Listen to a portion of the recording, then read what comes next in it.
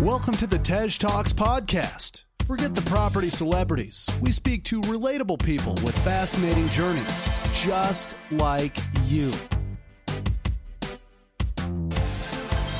Hosted by Tej Singh, we bring you news stories, life-changing deals, and expert advice every week. Hello everyone, welcome to another episode of Tej Talks. I spoke at an event on Sunday night, the Future Minds Network, where I was quizzed. It was a big Q&A, and I think this is really appropriate for beginners, I think. Quite a nice session, speaking through some of the core concepts of property investing, raising finance, building a brand, and all sorts of good stuff. Working with builders, of course, my favourite activity ever. So yeah, here we go. My name is Tej. I'm from the Tej Talks podcast. I don't know if it's coming up on my background now, maybe it is. I am a property investor, podcaster, and I help people with their brand and just other random stuff in business. And I've been in property for, I don't know, lockdown's gone on for who knows how long, so maybe 12 months now, maybe 14. It could be 4 years, I don't know, it feels like 5. And I've purchased 15 properties in my first 9 months. I haven't bought for the past 5 months in lockdown, and I don't know when I will buy again. Podcast has had hundreds of thousands of listens in many different countries. It has been running for about 2 years, so it has taken time to get to that position. But I think that's everything I do, I think. So Tej, everyone knows you, I'm pretty sure, but we're just wondering, what is your why? Why did you choose property, and who's your inspiration? Sure. So, I think it's at a base level, it's the same as everyone else, which is financial freedom or time freedom and wealth, and being able to wake up one day and just say, you know what, I'm not going to work today. I'm just going to chill. Or if something comes up and you're like, you know what, I'm going to take the evening off. Or, just having the ability to do what you like when you like is great. As much as we're entrepreneurs and we have to work all the time, and I love it, and I'm never going to stop. You sometimes just want to, just kind of forget it for a minute. So that was one of them. I think my original inspiration was Grand Designs and Amazing Spaces. So seeing these programs and just looking at the designs and thinking, wow, I would love to do something like this. And actually even earlier than that, playing The Sims. If anyone knows the Sims video game, old school video game, I didn't care about the humans. All I cared about was building an awesome house with a pool and all sorts of stuff, right? So my original design and inspiration, or my original inspiration and why, was design and creating wonderful homes for people, and the challenge of doing it efficiently on a budget. If I invested in central London, different story. I'd still have a budget, but it would be 10 times the size. So yeah, that's kind of, my why is probably to travel, to open up future businesses without the intense pressure of has to be profitable, have to grow quickly, have to do this. I can just be really passionate in them and maybe have some social enterprise type businesses in the future as well. So there's a few different whys, but I think they all lead back to the kind of freedom, wealth, health kind of thing that we all look for, really. That's wicked. I love that. And you mentioned about your podcast. It's got hundreds of thousands of downloads, as I've seen. What actually made you start your podcast and your YouTube channel? So I won a ticket to some education, and I didn't find it that useful. I found there were a lot of details missing. I found the people who were teaching were kind of been there, done that, and there's nothing wrong with that. You can always learn from anyone along the spectrum. 50 years in it or 5 minutes in property, you can learn. But they didn't. They didn't really connect with me. They weren't relatable. I just felt okay, but tell me about your deal right now, not your best deal from 4 years ago. That's totally different market conditions. So I thought, hold on a minute, is there a way I can give somewhat almost education away for free on some type of platform where I'm very efficient? So I listen to podcasts on between 2 and 3 times speed. Same with audiobooks. So I thought at the time, I was hold on a minute, YouTube, okay, you got to kind of sit there, you got to watch, and it's kind of, you have to have the window open. It's a bit, I thought writing, again, you need to be looking at it to understand it. Whereas with the podcast, I kind of went through everything and thought, hold on a minute, You could be at the gym, you could be mowing the lawn, you could be at Tesco's, you could be, writing something, you could be designing things, you could be doing so many things with audio dead time that actually, why don't I choose what I think is the most efficient way of getting learning to people, and almost the easiest, because I'm talking, I'm not having to type or edit a video or anything complex. And so I thought, right, let me give people access to people like us, doing things right now, here and now, in these market conditions. If it can be free, then great, it can be free. And yeah, it's not difficult to, technically, it's not difficult to do. You don't need expensive Adobe software, you don't need an expensive mic. It's very, very easy technically to get started with. So, Tej, have you had any kind of free mentorship or anyone that's been able to help you where you can just go and ask them questions and you haven't had to pay for it? I would say that I've had that in some shape or form with most of the guests. So whether it was at the time, as soon as we finished recording, or before, I was like, hey, by the way, I've got this issue, or, I've got this, can you help me out with it? Or it was that we'd met or we'd spoken enough that over sort of time, after the podcast, within a few weeks, or to this day, I can WhatsApp them and say, hey, look, I haven't got a clue. What do you reckon? Or, hey, I've never done a commercial to Resi. I've read some books, but hey, you're the expert on this. Let's have a chat. Let's do this. And I think it's definitely an easy way to access that kind of free mentorship, especially because I think the bigger it gets, the more I can say, you've just got 4,000 unique humans listening to your podcast within a few weeks of you being released. I've done a lot for you. And I think the smart people who've been on my podcast know that. And so therefore they kind of automatically are so happy to help back. So it's never been an official thing, but they kind of are always happy to help, and then we might become friends and things like that. So I can't think of anyone in particular. It's kind of been like a bit from everyone who's come on. But to be honest, a lot of the guests don't do what I do. So a lot of them do HMOs or essays or a mix or, things. So actually, I haven't had to get that free mentorship because I've only had like a few kind of buy-to-let, diehards on the show. Yes, you kind of use your contacts and just ask them questions when you kind of have them instead of trying to get all your information from one person. Yeah, I would say whoever's most relevant. If it's a damp problem in a house, I'll text my mate Dean, who is he's like a surveyor of some type. If it's about new builds, I'll text someone who's done new builds. So it's very appropriate to what I know they are very good at. Oh, okay. And how did you actually get your first investor? My first investor. So I had probably been doing my podcast for a year, probably about 8 months. I'd been doing my podcast, and then maybe sort of 4 to 6 months I'd been building a brand on social media. So you might hear this and say, oh, it's in a couple of months. This is posting every single day. This is creating video content. This is attending things like this, taking pictures of it, attending real ones, getting pictures with people, networking with people, editing blogs, endlessly every single day for, these kind of 4 to 8 months, and whilst podcasting during this time as well. And I put up an Instagram story. So as you'll know, stories are fleeting. 24 hours, they're gone. They're not, like a permanent fixture on your profile unless you save them as a highlight. I just put up a post saying something like, I'm looking for X amount of money, get in touch, something like that. And then 2 guys, one of them on behalf of 2 of them, messaged me, back and forth, few messages, blah, blah, blah. Oh, yeah, we've been following you for 9 months, blah, since you really, even before you, had anything cool. I had an 8-minute phone call. Okay. 2 weeks later, £57,000 in my account, terms signed, all good. And actually, they're getting paid back next week, depending on when the remortgage completes. And it's been about a year. I think it's been 11 months since they invested. So it was as easy as that.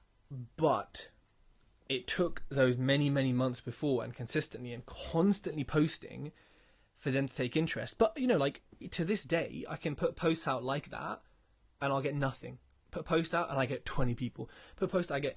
So whether it's like the timing of it and it fitted with their opportunity, whether it's like, you know, who knows, the gods of investment kind of picked me that day, I don't know. But yeah, it was as straightforward as that. But when you have a brand, or at least people know you somewhat, you know, you kind of hit those touch points already. So I guess with them, I'd done what, like 4 or 5 out of the 7 touch points, and then conversation, DMs, solicitor intro, kind of made it to 7 really.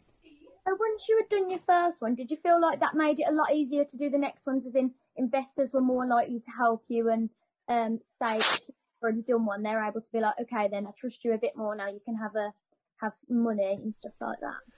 Yeah, I would say so, because the second, like, you know, the second you can mention or talk about, or even have a testimonial, or even like a conversation between a current investor, as soon as you have proof that someone has given you money, now look, £57,000, for me, that was a purchase price, so that's pretty substantial. If you invest in London, add a 0, you know, it's the same thing, right? As soon as you have proof from like that investor, other people then see that and say, oh, okay, tick, you know, someone else has trusted them, okay. And so it kind of elevates you a little bit. But of course, the world of social media, the world of property, so many people lie. So it is easy to say, oh yeah, my first investor is another. But if you've built your brand up like authentically along the way, and then it slips in, oh, my first investor funded, blah, blah, blah, it definitely like turns the tables. Because after then, speaking to different like new investors and saying, you know, do you want to speak to my first investors? Do you want to have a chat with them and see how we did things? Or, you know, oh, you know, they're getting this interest rate, they're doing this, and that. You could just tell that people became a lot warmer with you. And I think it makes sense. You know, would you, you know, and this is my opinion, would you give your money to someone on their first deal, their first time, and no one else has invested in them? Maybe. And like, someone's got it, right? Because someone all gives us a chance. But I would say the majority of people don't. And they probably play it like safer than that. Yeah. And if you don't mind me asking, what was the interest rate you normally would offer towards a investor? So it depends on the amount invested. It depends on the potential for them to invest more.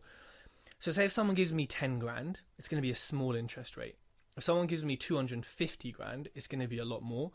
So it really varies. It also varies on a discussion with them. So some people are happy to receive X amount, and then some are happy to have Y amount, and some are just silly and want some stupid number that's all the way in space. So it always depends.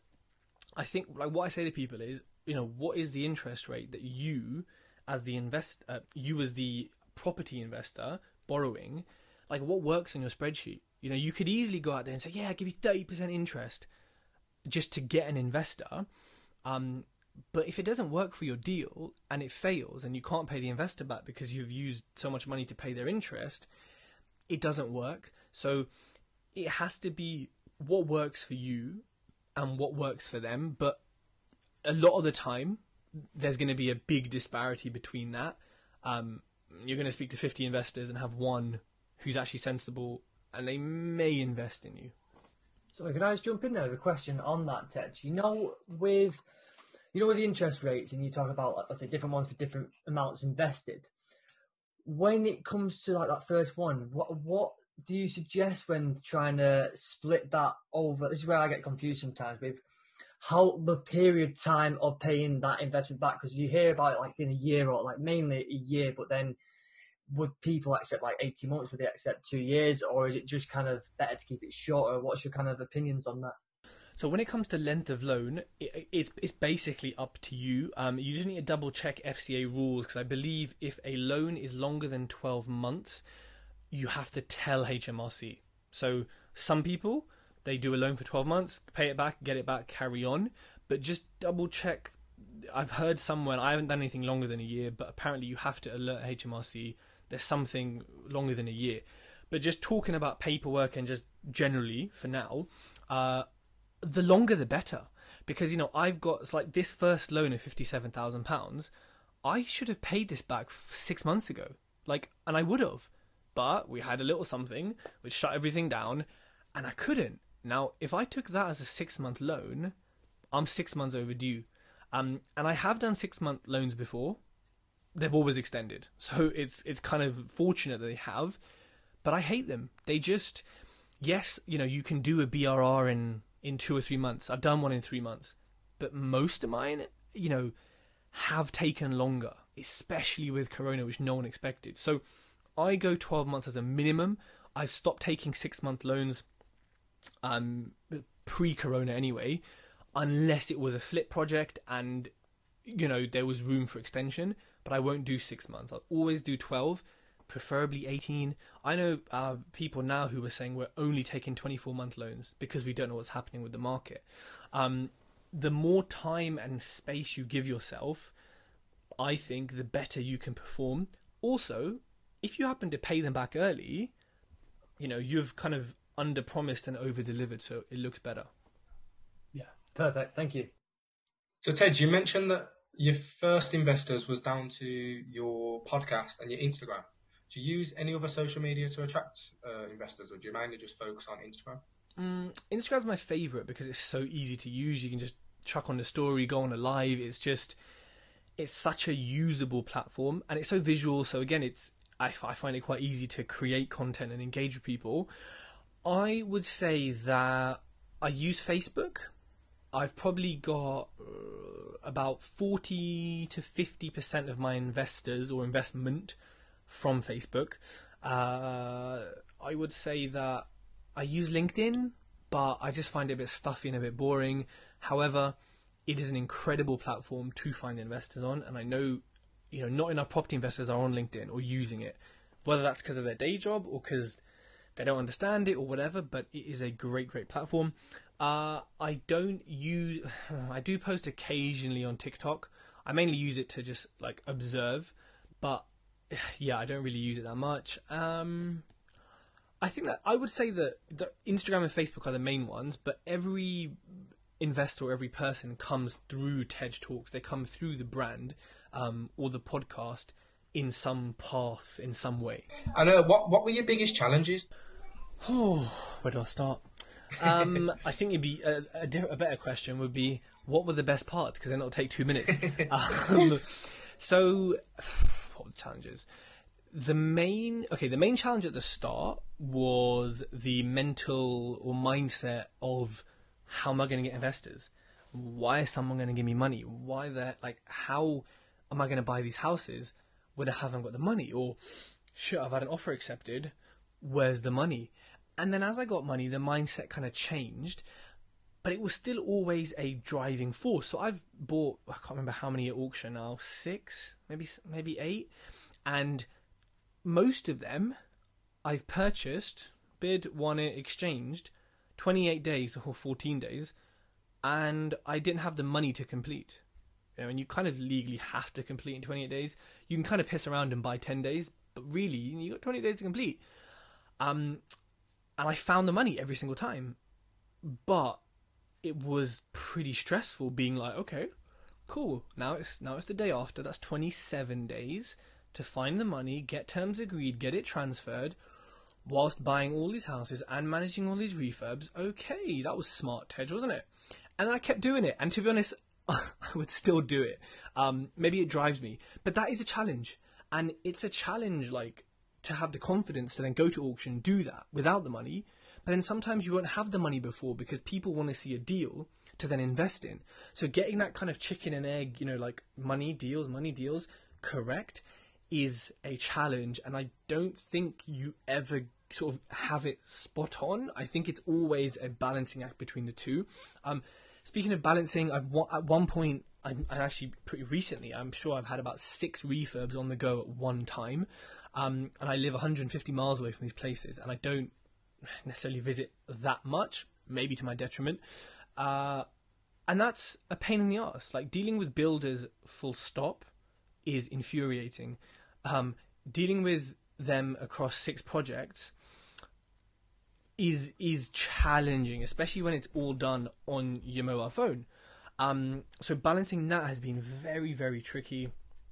I've got better at it. I've got the hang of it a bit more, but it's like to this day, it's still stressful. I'm managing 3 refurbs at the moment, and yeah, it is a lot of work. Another challenge, I think like it's just everything. Just you know what, just trying to balance everything and not let things drop as you're focusing on this and as you're focusing on that, and then keep the relationships going and deliver people what you said you were going to deliver, ensure that investors are paid back on time, the interest is paid.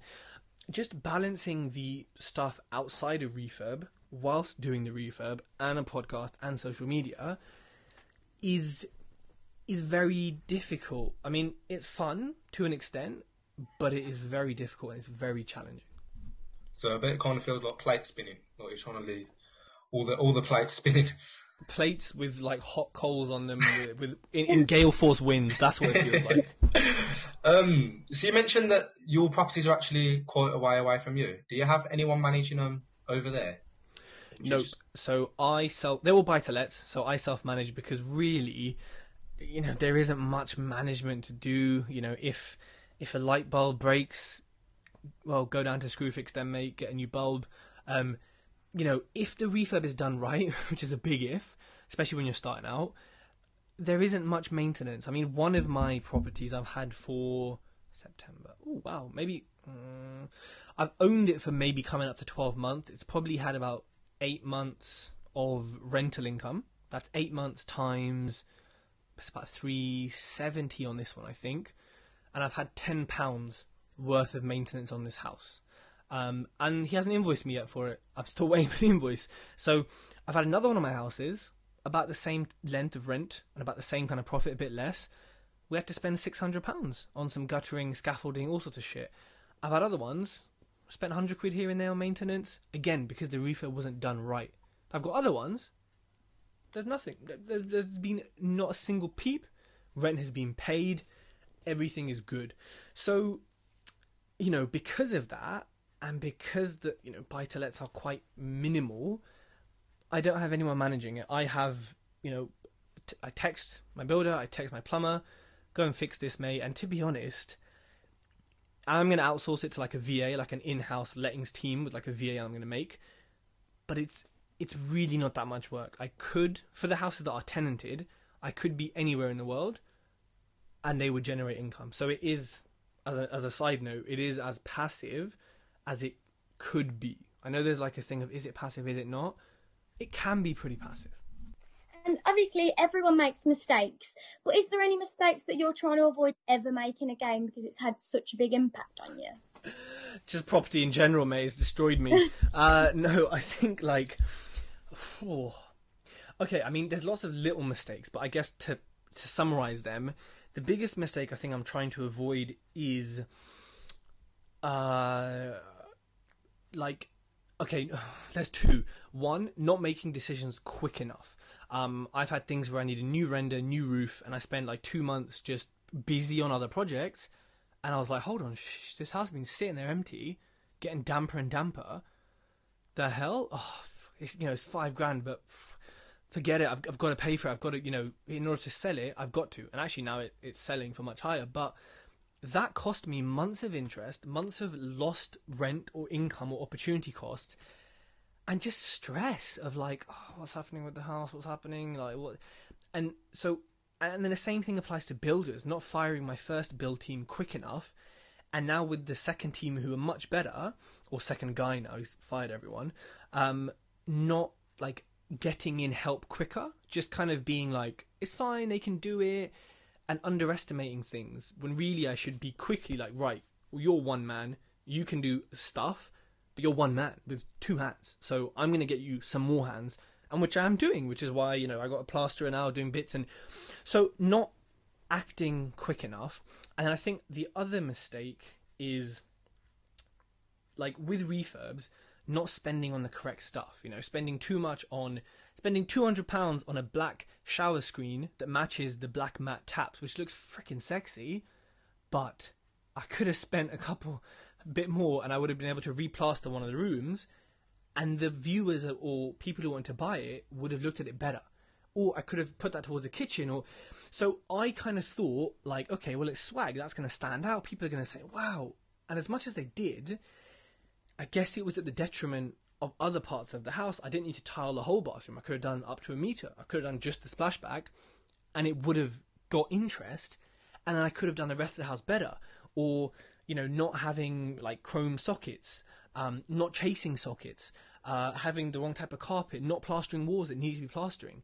Just, like, so many mistakes on refurbs that are inappropriate and have led to me probably making a loss on what was going to be my biggest profit flip, and having to sell a house that I wanted to keep, and having to keep one I wanted to sell, which sounds kind of easy peasy and stuff like that, but when you have a group structure and there's things in different places and you're keeping too much money in this, it's like sometimes you spend hours just sitting there thinking, just staring at your spreadsheets, just thinking about what to do. So yeah, those two are the biggest mistakes of many.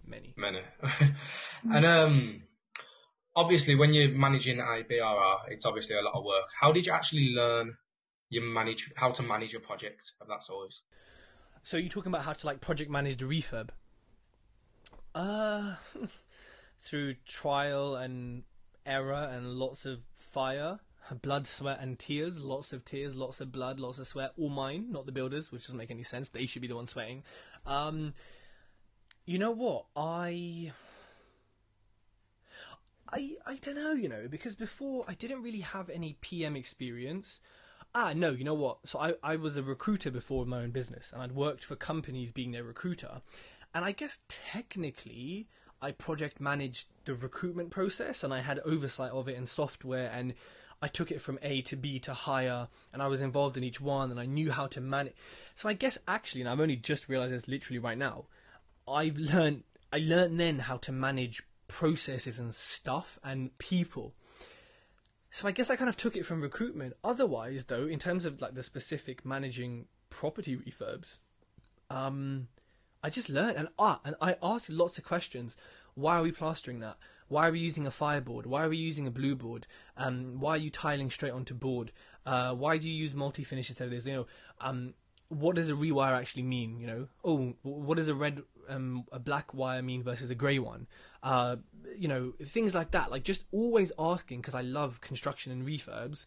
So now, if someone comes in and says, which I've not really had actually, it's going to cost you a couple quid, that is, geezer. And I'm like, no, it's not. I know what the process is, do one.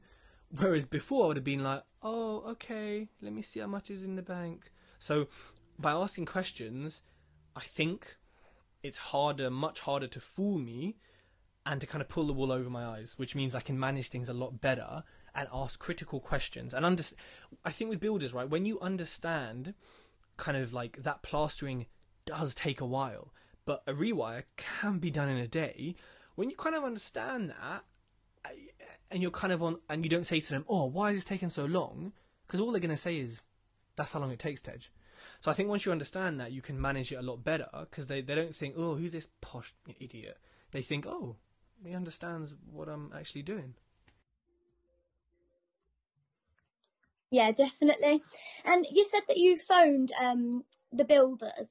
So do you have properties all around the country, or is it in one specific area? No, so they're only in South Wales. I'm moving to a different part of London, Hertfordshire, so I'm looking to do some like short leases, some creative stuff, some planning gain, some flips, obviously pending this crazy market that we're in. Yeah. How do you actually find your areas? How do you pick an area? So Hertfordshire is geographically because I'm going to be there, but I would say rental demand, type of rental demand, sales demand, because you need more than one exit on each property, and this is all online using like Rightmove and like home.co.uk I think it is, and all these kind of data points. Then I think you have to look at your gut feel, like how do you feel driving around this area? How are people looking at you? Are you scared to wear your watch? Are you scared to get out the car? What kind of cars are on the road? Is everyone at home during the day in their gown, smoking, sitting on their doorstep? What kind, and that's not a bad thing necessarily, because if that fits your strategy, then you're in a gold mine. What kind of area is it? Who wants to live here? Who wants to buy here? And then you can do a lot of this from desktop. It's like, right, okay, let's look at properties on the market. Let's look at some recs. Firstly, if you want to do BRR, is there an abundance of value add properties? Now, in Hertfordshire, there's, correct me if I'm wrong here, and speaking to agents, there's not a lot of like shitholes. There's not a lot of wrecks. If they are, some local investor buys them at way too much. What there is short leases, land, creative stuff. Whereas in Yorkshire, in South Wales, there's tons of wrecks. There's tons of empty houses and things that are missing. So that's a distinction you have to make to inform your strategy, right? Central London, lease extension, you pay 100 grand for it, it could add 400 grand to the value. You have done nothing. Your solicitor's done everything. Where I invest, you spend 20 grand on a refurb, we're adding 40, 50, 60 to the price. So once you know that, you can go online, look at these shitholes and say, right, it's on for 60, but let's say I get it for 50. What's the end value? Okay, what's the refurb going to cost? Okay, blah, blah, blah, blah. You can then work out, what's the potential of a BRR being possible here? And you'll actually find in a lot of areas, it won't work. You'll say, it just doesn't work. And in some areas you will. And doing a combination of all those things, you'll find your area. Okay. And how long did your first BRR take? And was it much longer than how long it'll take you now? So, it took, how long in conveyancing? It took about a month and a half, 2 months in legals. It then took 2 months in refurb. It should have taken 2 weeks, but the deal sourcer was clueless, as most are, deal sourcers. And he was a terrible project manager. The builder was an idiot. Long story. And yeah, it took 2 months, and then we tenanted it pretty quick. A great tenant, actually, still about a month later. So at the kind of owned it, about 3 months it was tenanted and generating cash. I waited 6 months to mortgage it because I think it was my first property. I would get a much better rate. I think it was like a free valuation or cash back, and I was like, hey, free, I'm in. And so it took then about a month and a half to remortgage it, get the cash out. So it took about 7.5, 8 months. My quickest one was 3 months and 3 days, which was, and actually is my favourite property, probably. It's gorgeous. That was amazing. Have I done that since? Fuck no. No, not at all. Because of freaking builders and COVID. But I would say, if ignoring COVID, let's just roll back 9 months when everything was great and blah blah blah. Pending your build team, you could do a 20k full refurb, back to plaster or back to brick-ish, replumb, rewire, and have it refinanced, remortgaged, everything in about 3 months. Because that house was a 18.5 grand refurb. It would have been 20 if it was a bigger house. And it was meant to be a flip. So it can be as quick as you can kick people's ass to be quick enough.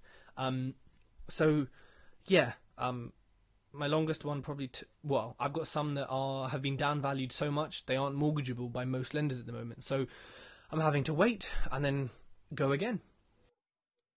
And when you're looking for a property or a BRR, do you aim to take all of your money out, or what's the high kind of ROI you'd be looking for when you're choosing one? So I'm always looking for a minimum ROI of 50 or return on cash left in of 50%. I would say that I should actually track this across the portfolio. Most of mine are 50 to 100 to 100 plus %. I've got one, it's probably like 30 that kept too much in. I've got one that I may have to keep now, which is going to be like 18%, which is shocking. I would say that most of mine I leave in about 5 grand max. The one that I don't like left in about 12 grand, and the one that I'm having to keep that I don't, we're leaving about 20 grand, I think. 5 grand is what I aim for. Some of mine have left in 0. In fact, I've had 2 recently where I put it in the spreadsheet. One of them I put in at 77.5. It came back at 90, so that's quite quite a lot more.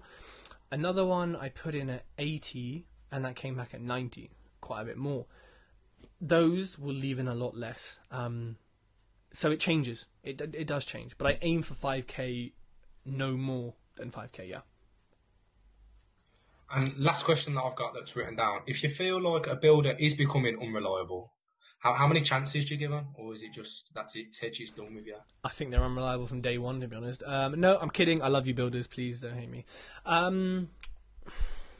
I give everyone in life, I think, 3 strikes. But with I guess with friends, like, the strikes are huge, you know what I mean? It's not like, but whereas with professionals you're paying, the strikes are a lot smaller. The thing is, right, you have to hire slowly and fire fast, I think, in your business and in anything, in property. So really, I would say you give them 3 chances. Now you decide how lenient the 3 chances are. I mean, I had a Sparky before, and, you know, he was annoying me, and he was just chatting shit, and I kind of caught him lying, strike 1. There was some other stuff, blah, blah, blah. He tried to charge me for work he'd already done, which he didn't even do right. That was like strike 3. I told him, listen, don't charge me, don't ever, I said, don't even think, like, I said, go fuck yourself, basically. Politely, maybe. And he said, you won't hear from me ever again. I said, yeah, good. And with other builders, I probably gave them like 7 chances. I think, you know what, the thing is, I find with my builder, right, like my current builder, he has a heart of gold. Like, and that is very difficult to find, I think, in life, right? And he'll always try and do what's right, but he doesn't always communicate it effectively, and he doesn't always communicate. You know, he'll lock up sometimes, or he'll be immature, not in a negative way, with his communications.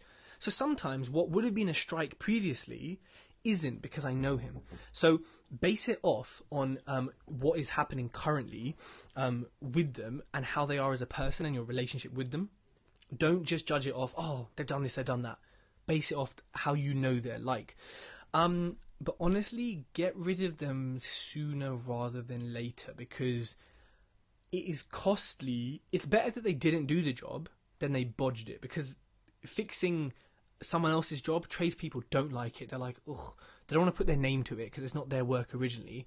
Whereas if it wasn't done and they had to do it from scratch, then it's fine. It's a lot easier. It's a lot better that way. Thank you. That's everything we've got written down. I don't know if Ben wants to hand it across to people to ask questions. Yeah. Can do, yeah. I've seen a few questions come in the chat. Yeah, some great answers there. I've got a few myself as well that I'll like to run through. Thanks for that, Tidge. Yeah, it was really good. Yeah, nice one, Tej. There's one from Jeffrey. I don't know if you want to unmute your mic, Jeffrey, and answer it, or I can ask it for you. If Jeffrey's there. Yeah, hi, I'm here.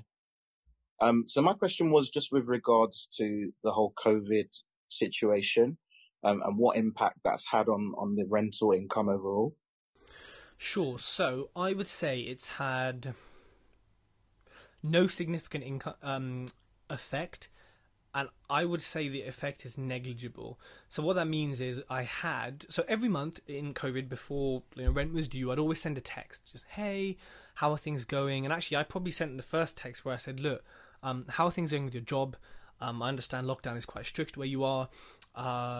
Do we need to sort of do something with rent? Obviously, I kind of said, look, obviously it needs to be paid, and it has to be paid. But what can we, do I need to help you out?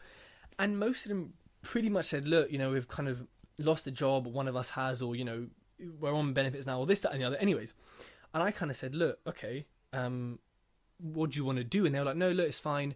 We will pay the rent. So really, I've had it a few days late, I've had it a few days late. I've had it paid on a Friday and the rest on a Monday because something to do with their bank accounts. But really, no one has not paid rent. No one has kicked up a fuss or refused or anything. The rental income has not been affected, and I would say only a few of them have had their jobs kind of affected. But yeah, I've been quite fortunate that there hasn't been any issues with that. Hey, Titch, it was a good talk. And just a quick one. Do you tend to remove your bike debt straight away? When you say straight away, what do you mean? So straight after a refurb. Yes, so I will do it. With some I've waited 6 months. Some naturally have reached 6 months, but I've just done 2 or 3 as soon as the refurb was ready and as soon as the value could come out. So my ideal is a week before it's ready. So, when the builder says it's ready in a week, that means 2. So a week before the second one, I call we do the mortgage and I say, right, let's book a valuation in a week in advance. So as soon as it's done, the cleaners are in, photos are done, the valuer walks in, values it, and we can get it remortgaged ASAP. That's what I aim to do. And it's happened a fair amount of the time, but also it's been blocked because of COVID for some of them. That's great. Yeah, cheers, Mandeep. Good question. I hope that kind of summed that up for you. And then just one for myself, Tej, because a point that you mentioned earlier, and it's a word that kind of spoke about a lot in the kind of property industry of like the whole process within buying a property and selling a property. And it was when I first started researching it, something that I couldn't really get to terms with and it's a word that you hear a lot, and it's kind of it sometimes be negative, and it's a word conveyancing. And there's a lot of people who are very new or just don't really know the understanding of that. And just to kind of give them an insight into like what conveyancing is and kind of the process and maybe how stressful that period of time can be when it comes to buying and selling a property. Sure. So conveyancing is the process or the legal process of solicitors or conveyancers checking, verifying, legalizing the property transaction and acting as a kind of legal official representation for each party. Conveyancing is not like complex. A lot of it is like the verifying due diligence, communicating with, answering to inquiries. But basically, it's a legal process between Solicitor 1, who blames Solicitor 2 for everything, and Solicitor 2, who blames Solicitor 1 for everything. Sending emails, but deleting, pretending they never arrived. Sending post, recorded delivery. Oh, but it never arrived. That's basically what conveyancing is. Solicitors just avoiding each other at all costs. And it's irritating because they do that. They blame each other. There's no coherency to it. There's no kind of clarity on the process or where we're at. It is, signatures have to be wet signatures sometimes. It's like we're in 2020. It's ridiculous. It's just a big legal jumble of you buying a property. If your solicitor's annoying and they don't communicate well and they don't chase properly and they don't pick up the phone or answer the phone, it's going to annoy you. It's also going to annoy you because you're going to look at the process and say, hold on a minute, this can be done like in a very short period of time. Why are we taking 3 months to give me a set of keys for one property? Why? And I think,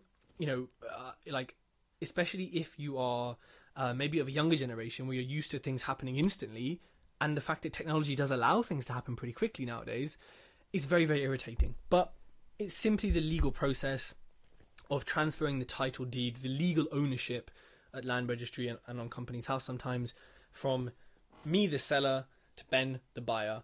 And that is what conveyancing is. Make sure you have a good solicitor. I have 2 that I use for different things. You can DM me and I can send you their details. Love it. Nice one, mate, for that. Thank you. And then there's one from Thomas Robinson, but I think he just asked me to ask it for you. So it says, hey, Tej, do you always take fixed rate mortgages when taking out new finance on your properties? And then also, what's your plan for when the fixed rate expires, as this, along with how your interest rates might be at that time?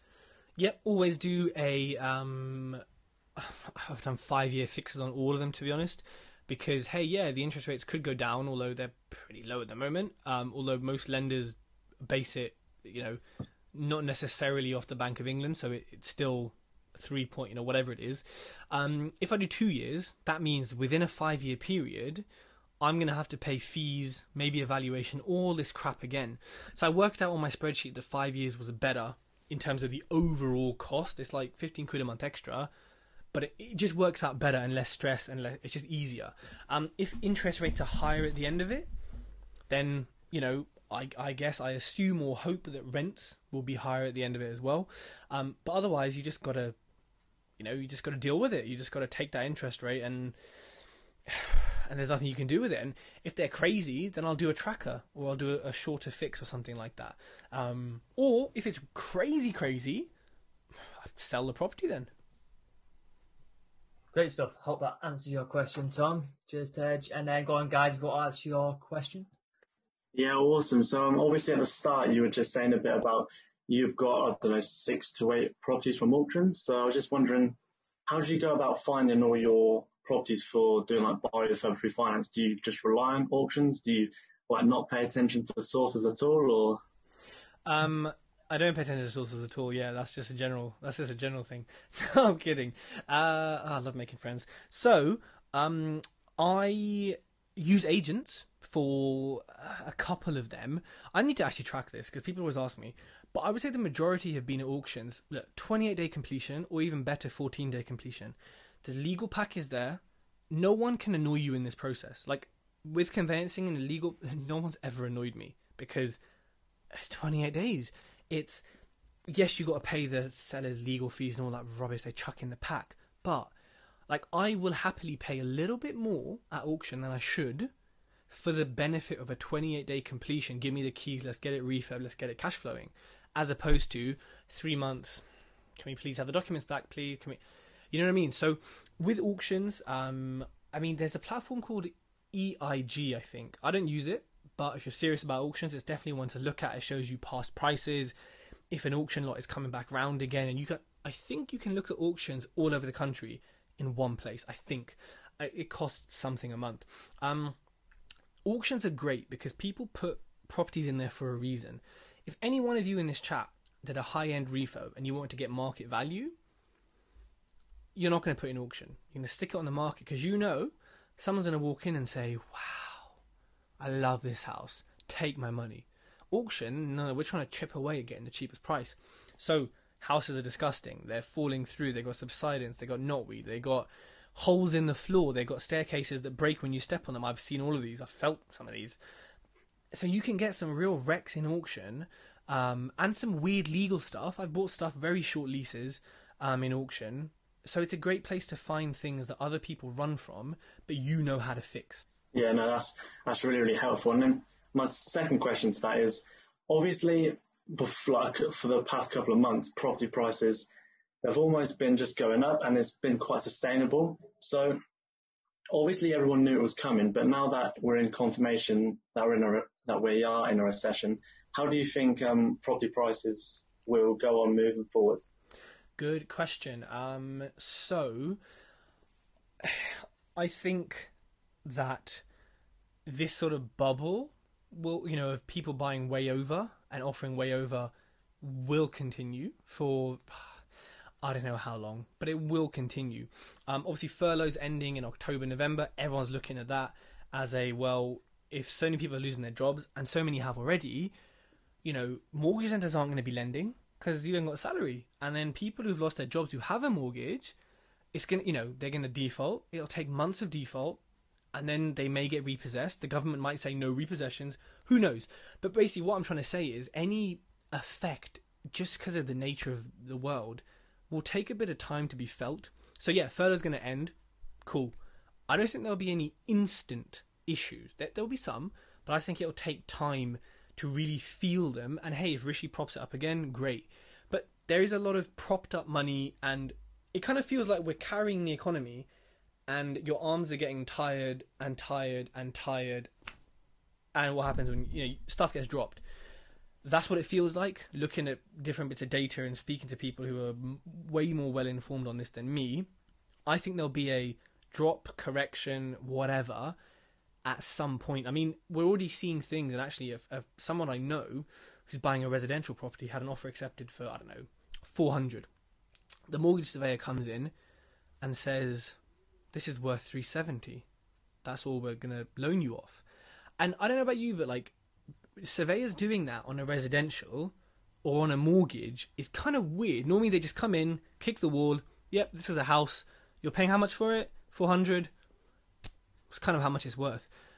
So it's very weird to kind of hear that now the mortgage company's not going to loan them the original money. That's a bit of a warning sign. That's one case out of millions, whatever. But that is going to happen more and more. Sellers are like, yeah, we're selling our properties above market value to the first person. But when that valuer comes in and says, hold on a minute, everything on this street is sold for 115. You haven't got a toilet made out of marble. This is the same quality. We're going to lend you 115. So I think there's a disparity, and again, this will take a few months to drop out. But there'll be some drop, I feel. Don't hold me to it. Cool, nice one, thank you. And I think Don has a question, Donovan.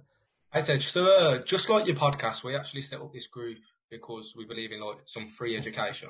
Because there's a lot of people out there charging like thousands of pounds for courses and stuff like that. And I just wondered, have you ever paid for any education, and what do you think about paid education compared to asking different people through DMs and stuff like that? Do you know what I mean? Sure. I haven't paid for any education ever.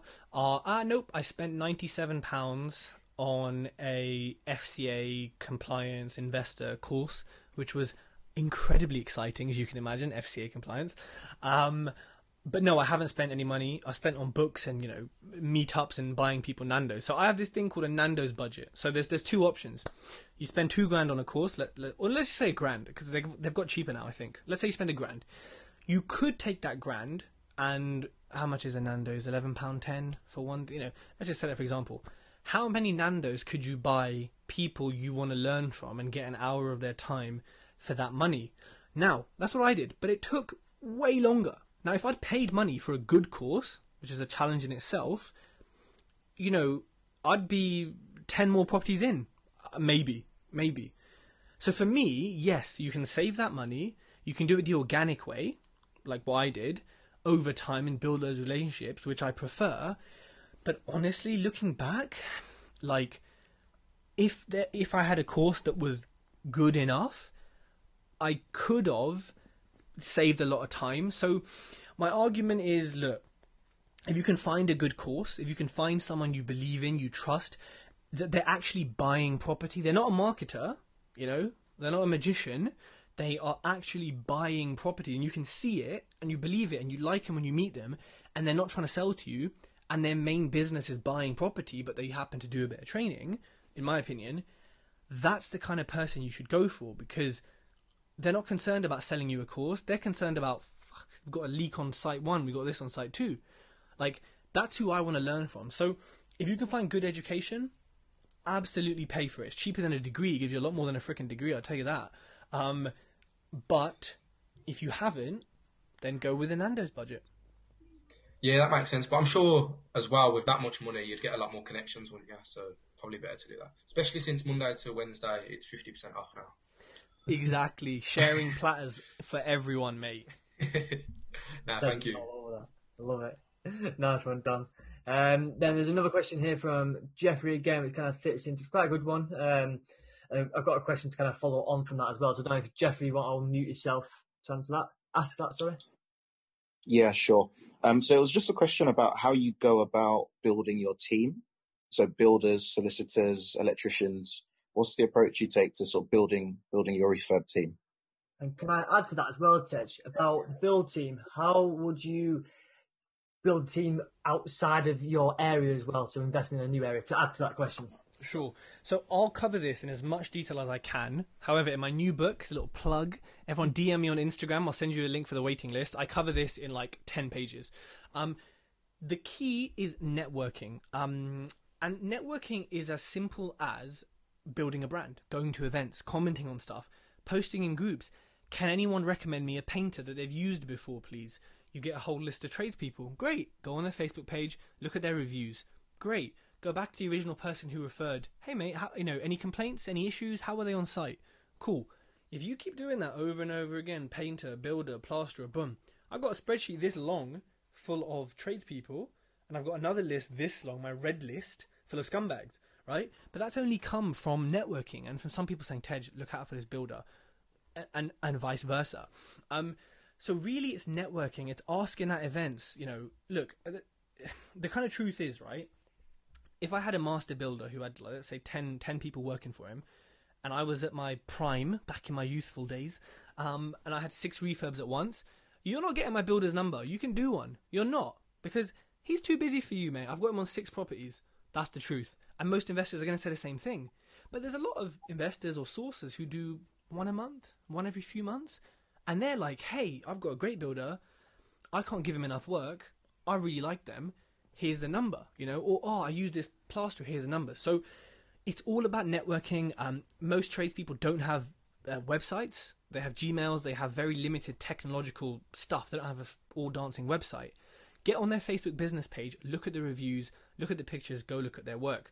And then to other people in your team, it's kind of like networking and also referral based.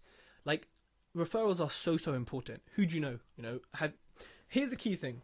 If someone gives you a solicitor, you need to say to them, okay, have you used them before? No. So why the hell are you referring them then? Next. Have you used them before? Yeah, we've done about 4 deals together. Amazing. Did they all complete on time? Did they respond to your messages? Any complaints? Any feedback? No. Oh, wow. Sorted. I'll speak to them, you know. Or look at someone who's got a brand who's buying loads of houses and say, hold on a minute. You're not complaining about your solicitors once. That means they must be good. Can I have their details? And people are going to share their solicitor details because, you know, solicitors are always slightly slow no matter what. Same with brokers, you know. There's so many out there. You put a post up, hi, we can assist, we cover all of market, please give me income. Oh, God. So many of them say the same thing. Look for brokers who have a brand, who do something different, who give you free knowledge.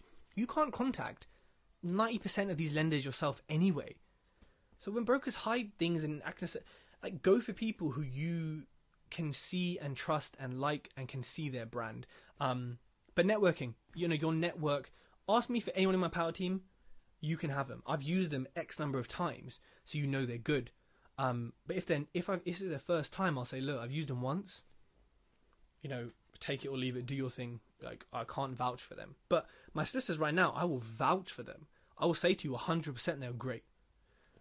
But it's all come from my network. There are other ways, but network is the easiest and most central way to do it. Cheers, Tej. Yeah, that's great. And it's like the saying, go, your network is your net worth. And it's so powerful. And obviously doing things like this and just building up your network and attending events, like you said before, obviously physical events, a bit on the latter at the minute, but I'm sure they'll pick up hopefully in the next year or so. Yeah, to try and get yourself them, or take Tej out for a Nando's. That seems to work quite well. But yeah, we've got a few more questions if you have a little bit of time, Tej, just to get through. So my question was something you touched on earlier. You said that you start the refinance process after you refurb. So on my first buy-to-let, I purchased on a bridging loan, and it was actually more cost effective, and I was advised by my broker to wait the 6 months before starting the process. So I wondered if, when you purchase, do you just factor the early repayment fees into your initial numbers so that you know as soon as that refurb's done, you can go straight to refinance? So a bridging loan shouldn't have any early redemption charges. If it does, I think personally it's a shit product and they shouldn't be advising you to take it. There's an exit fee, potentially, which is kind of normal, but there shouldn't be an ERC fee like there is for a mortgage, because a bridge is literally anywhere from, you know, a month to sort of 12, like, or maybe a bit longer. So it is literally just meant to be a bridge. So it's weird. I'd love to know who the lender is. You can DM me. You don't have to say it here. Who has ERCs? What I'd say is, on a general answer to that, I factor in 6 to 8 months interest on my original spreadsheet. So when I tell you, oh, I've got, you know, $3,000 left in, that includes, you know, 6 months of interest. So my deals are quite tight in the sense that, yeah, I could do it in 3 months, could do it in 4, could do it in 5, but I always factor in 6 months of bridging level, so more expensive interest, into the equation. So yeah, there shouldn't be any ERCs with a bridge. Interesting. Thank you, Tej. Cheers, Sarah. And then the next one came from Dan. If you want to unmute yourself, or I can ask it for you. I'll ask it, it's fine. First of all, thanks a lot, Tej, for all the content you put out. I'm sure everybody agrees, you know, you're a massive help. I've seen that you've got an essay, so usually you're more into the BRR. I just wondered how you've changed into that strategy for that property, and what sort of like due diligence change was that as well from for that particular property. Sure. Thanks, man. Good. I'm glad it helps. I'm glad it helps people. So yeah, so most of my properties are bought in places where SA just would not work, like, at all. or it might work on a hospitality basis, but there's no one around to manage it. So finally, I got one in like a town centre, lovely sea view. Actually, I've stayed in it myself, and I think I kind of looked at it and thought, why don't I do something different? You know, it can't be a HMO, even though the kind of students are around there. So something happened. Maybe I met the SA managers. Maybe I had a guest on my... something just triggered something in me. I can't remember what it was. And so I looked at things like AirDNA. I looked at Airbnb, Booking.com, looked at the average nightly rate, took it down to a certain percentage and said, right, is this going to work? I spoke to local SA managers and said, look, right, what are you achieving in this kind of house in this area? And I said, oh, does that work? Let me take 100 quid off what they said. Does this work? Okay, fine, it works. How much have I got to spend on furniture? Where can I find it? So there was due diligence, but honestly, not as much DD as maybe I do now on an SA, but it's been the most passive investment because it's managed. I hear nothing. I mean, once a month I get the invoice, I get paid. It's great, really. What kind of maybe changes? Nothing. I mean, the house is refurbed pretty much how I would do a buy-to-let. Yeah, I mean, it was... I should have done more DD, I'll say that, but I just knew from the area and from people I know doing it locally, I just knew it was going to work because I knew the area well.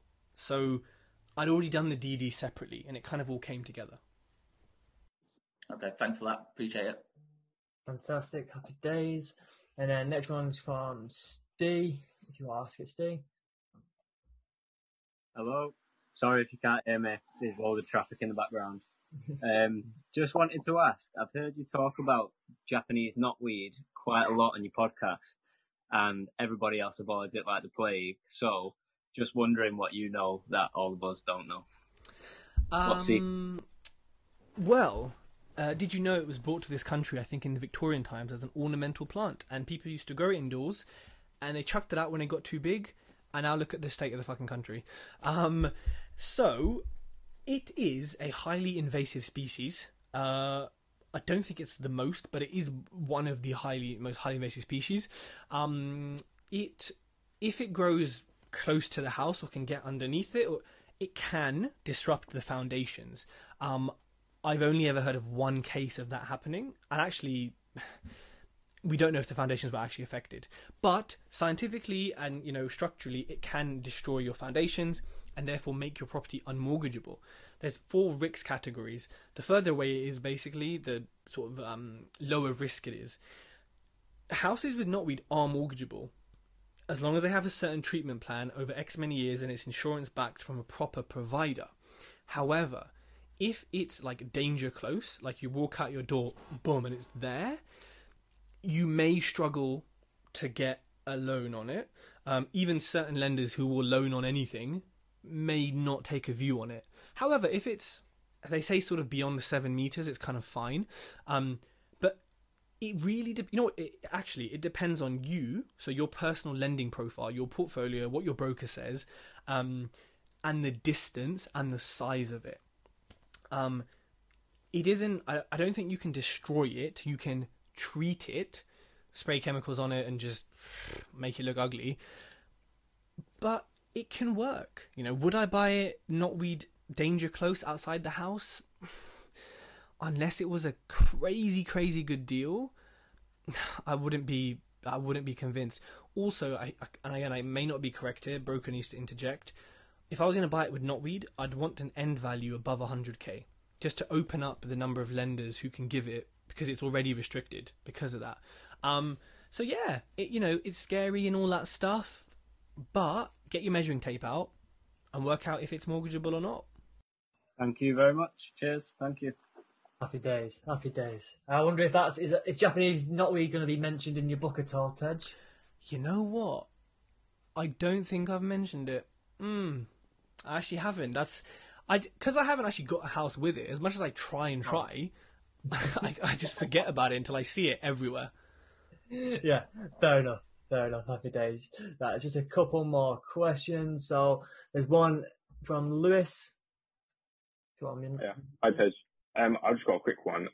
Just wondering why you're not a big fan of property sources. I don't know, a lot of us younger people, it's like one of the easiest way of getting into property, and what you would suggest otherwise if you don't think property sourcing is the right way to go. So I agree, and I think property sourcing is maybe not the easiest, but it's definitely the most logical way. If you want to buy houses or buy property, it's the best way, because you are basically doing everything except for owning it yourself. So when it comes to owning it, and you walk into the estate agency saying, right, I'm buying more houses, you've just walked in a brown paper bag full of cash. You're paying their commission. You learn how to source, you learn how to view properties, to negotiate it. It is like incredible. Like, it's such a good experience for you then buying it. And also you build up an investor list who may invest, great way to get into it. But because it's so easy to get into, like any job that has a low barrier to entry, you get a higher percentage of people who are crap at it or who don't care. So for me, a lot of people get into it like, oh, let's just source a couple deals, make a couple grand, and then we'll get into property, which is fine. But they bring that attitude to the day-to-day of running a sourcing business.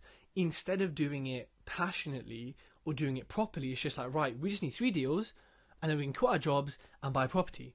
And it's like, well, hold on, if I'm buying a deal off you, I don't give a shit about your ambitions. Like, I'm here to buy my house, and I want you to put my interest first because I'm paying you. And so I just think there's a bit of a disparity. But also, like, a lot of sources will go on Rightmove, houses up for 100k, for example. They'll send you the link. Hi, Tej, incredible deal. 97 grand we've secured the price for. Oh, yeah, plus a 3k sourcing fee. Let me do some basic maths there. Is that a discount? So I think, a few of them give the whole thing a bad name, but because it's easy to get into as such, naturally you have a bigger percentage of bad apples. Have I met a sourcer who sent me actually off-market stuff that I haven't instantly put into Rightmove and sent them back the link and said, is this what you're trying to sell me? I can think of one or two sources who do that out of, you name it, hundreds, 200. No, awesome. Yeah, thank you for that.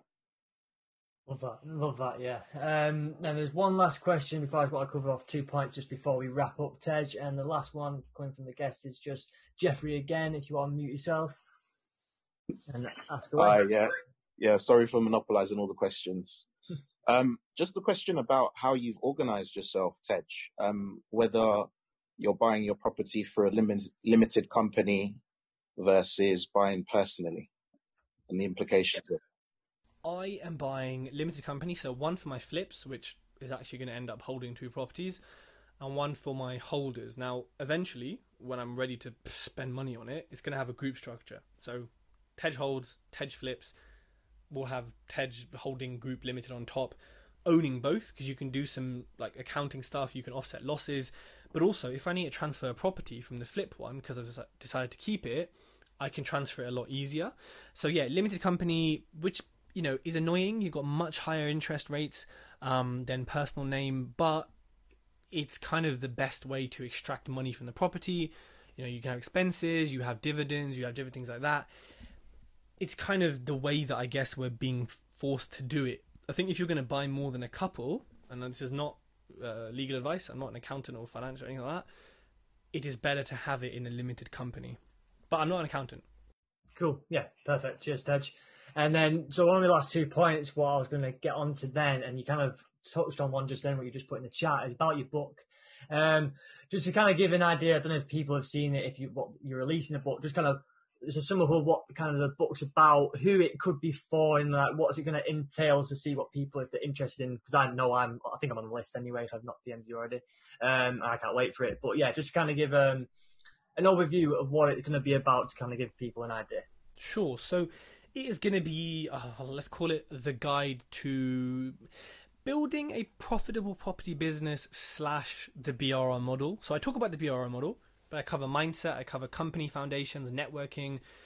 Basically, I hope that it is going to give at least 80% of what you'd learn on a course or what you'd learn from people, but in a much more concise, direct, somewhat blunt way for, 10 or 15 quid. So I'm literally saying, is all of it on my social media? Some of it is, but this is literally, right, here's how to vet a builder, here's 10 questions. Here's how to assess their work. Here's 10 things, grout lines, smoothness of plastered finish to look for. Here's a draft role play between me and an estate agent. Here's the little things I say that get them interested. So it's kind of giving my whole process from the start to finish, to getting it rented, getting it refinanced, plus my insurance broker, my finance broker, my solicitor, and my accountant all have a section at the back about their stuff. My insurance broker's written like 4 pages on property insurance. So it's got all my stuff plus bonuses from the professionals. So yeah, it's giving away a lot, I think. It sounds like it. It sounds like you're going to be changing the game up a little bit when that comes out, and I think it's. Well, you heard it here first. But no, but yeah, I think it's kind of what sounds good about it, even if it's not the children's strategy that you may be doing. I think as a collective, as a book, it's going to cover many points that you probably need to know just within property investing in general. So I think it's kind of suited for anyone really who's going to be in the property industry, or if you just wanted to learn more about the process of just property investing. So yeah, I'm really looking forward to that one. And then kind of talking about your process, and one last question is what I'll ask yourself, and talk about your process in general. If you could go back and you could start over again, what would you do differently?